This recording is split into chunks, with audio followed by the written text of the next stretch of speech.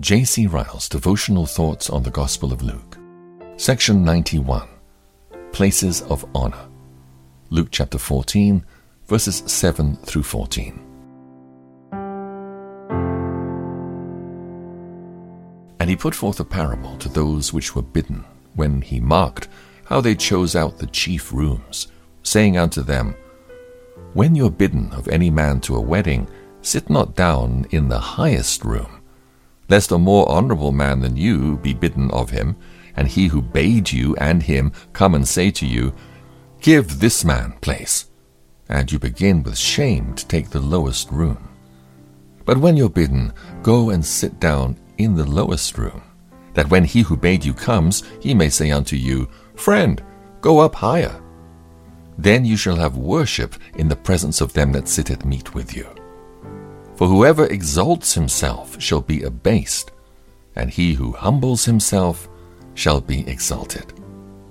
Then said he also to them that bade him, When you make a dinner or a supper, call not your friends, nor your brethren, neither your kinsmen, nor your rich neighbors, lest they also bid you again, and a recompense be made you. But when you make a feast, call the poor, the maimed, the lame, the blind, and you shall be blessed, for they cannot recompense you. For you shall be recompensed at the resurrection of the just.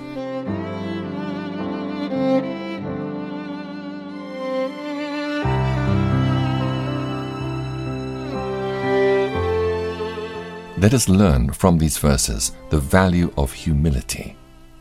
This is a lesson which our Lord teaches in two ways. Firstly, he advises those who are bidden to a wedding to sit down in the lowest place. Secondly, he backs up his advice by declaring a great principle which frequently fell from his lips. Whoever exalts himself shall be abased, and he who humbles himself shall be exalted. Humility may well be called the queen of Christian graces. To know our own sinfulness and weakness and to feel our need of Christ is the start of saving religion. Humility is a grace which has always been a distinguishing feature in the character of the holiest saints in every age. Abraham and Moses and Job and David and Daniel and Paul were all eminently humble men. Above all, humility is a grace within the reach of every true Christian. All do not have money to give away. All do not have time and opportunities for working directly for Christ. All do not have gifts of speech and knowledge in order to do good in the world. But all converted men should labor to adorn the doctrine they profess by humility. If they can do nothing else, they can strive to be humble. Do you want to know the root and spring of humility? One word describes it. The root of humility is right knowledge. The person who really knows himself and his own heart, who knows God and his infinite majesty and holiness, who knows Christ and the price at which he was redeemed, that person will never be a proud person. He will count himself, like Jacob, unworthy of the least of all God's mercies. He will say of himself, like Job, I am vile. He will cry, like Paul, I am the chief of sinners. He will consider others better than himself. Philippians chapter 2, verse 3. Ignorance. Nothing but sheer ignorance, ignorance of self, of God, and of Christ, is the real secret of pride. From that miserable self-ignorance, may we daily pray to be delivered. The wise person knows himself and will find nothing within to make him proud.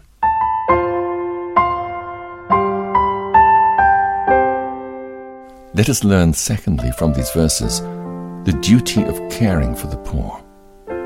Our Lord teaches this lesson in a particular manner.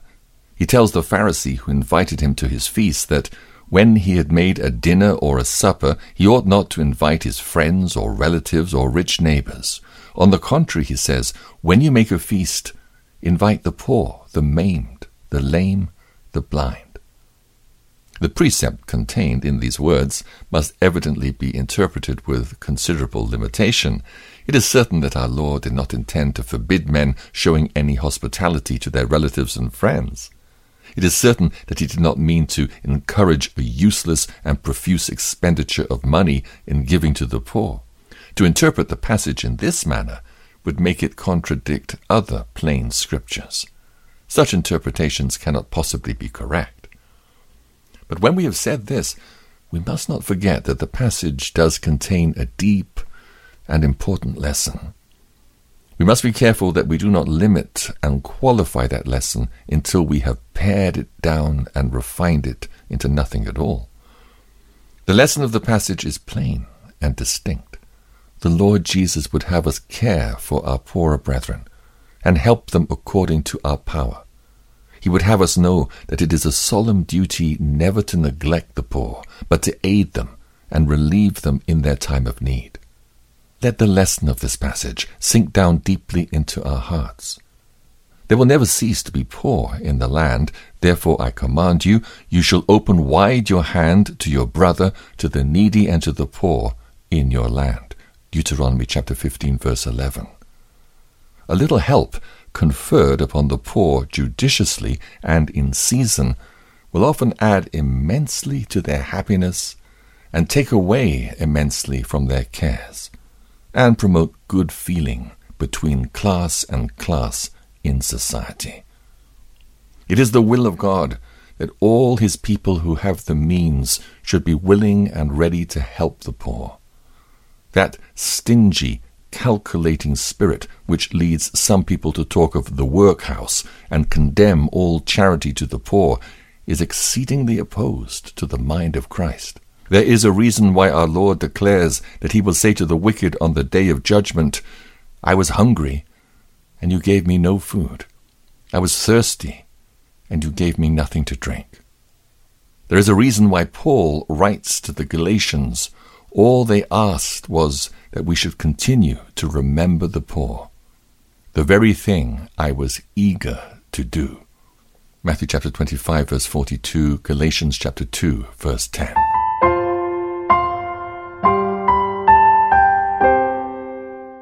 Let us learn lastly from these verses the great importance of looking forward to the resurrection of the dead.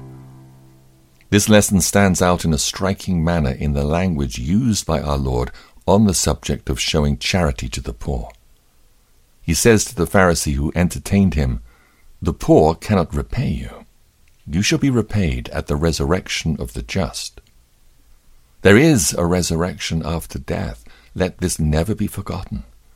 The life that we live here in the flesh is not all. The visible world around us is not the only world with which we have to do. All is not over when the last breath is drawn and men and women are carried to their long home in the grave. The trumpet shall one day sound, and the dead shall be raised incorruptible. All who are in the graves shall hear Christ's voice and come forth, those who have done good to the resurrection of life, and those who have done evil to the resurrection of damnation. This is one of the great foundation truths of the Christian religion. Let us cling to it firmly and never let it go. Let us strive to live like men who believe in a resurrection and a life to come, and desire to be always ready for the eternal world. So living, we shall look forward to death with calmness. We shall feel that there remains some better portion for us beyond the grave. So living, we shall take patiently all that we have to bear in this world. Trial, losses, disappointments, ingratitude will affect us little. We shall not look for our reward here in this poor world. We shall feel that all will be rectified one day, and that the judge of all the earth will do right. Genesis chapter 18, verse 25. But how can we bear the thought of a resurrection without dread? What shall enable us to look forward to a world to come without alarm? Nothing can do it but faith in Christ. Believing in Him, we have nothing to fear. Our sins will not appear against us. The demands of God's law will be found completely satisfied. We shall stand firm in the great day, and none shall lay anything to our charge. Romans chapter 8, verse 33. Worldly men like Felix may well tremble when they think of a resurrection, but believers like Paul may rejoice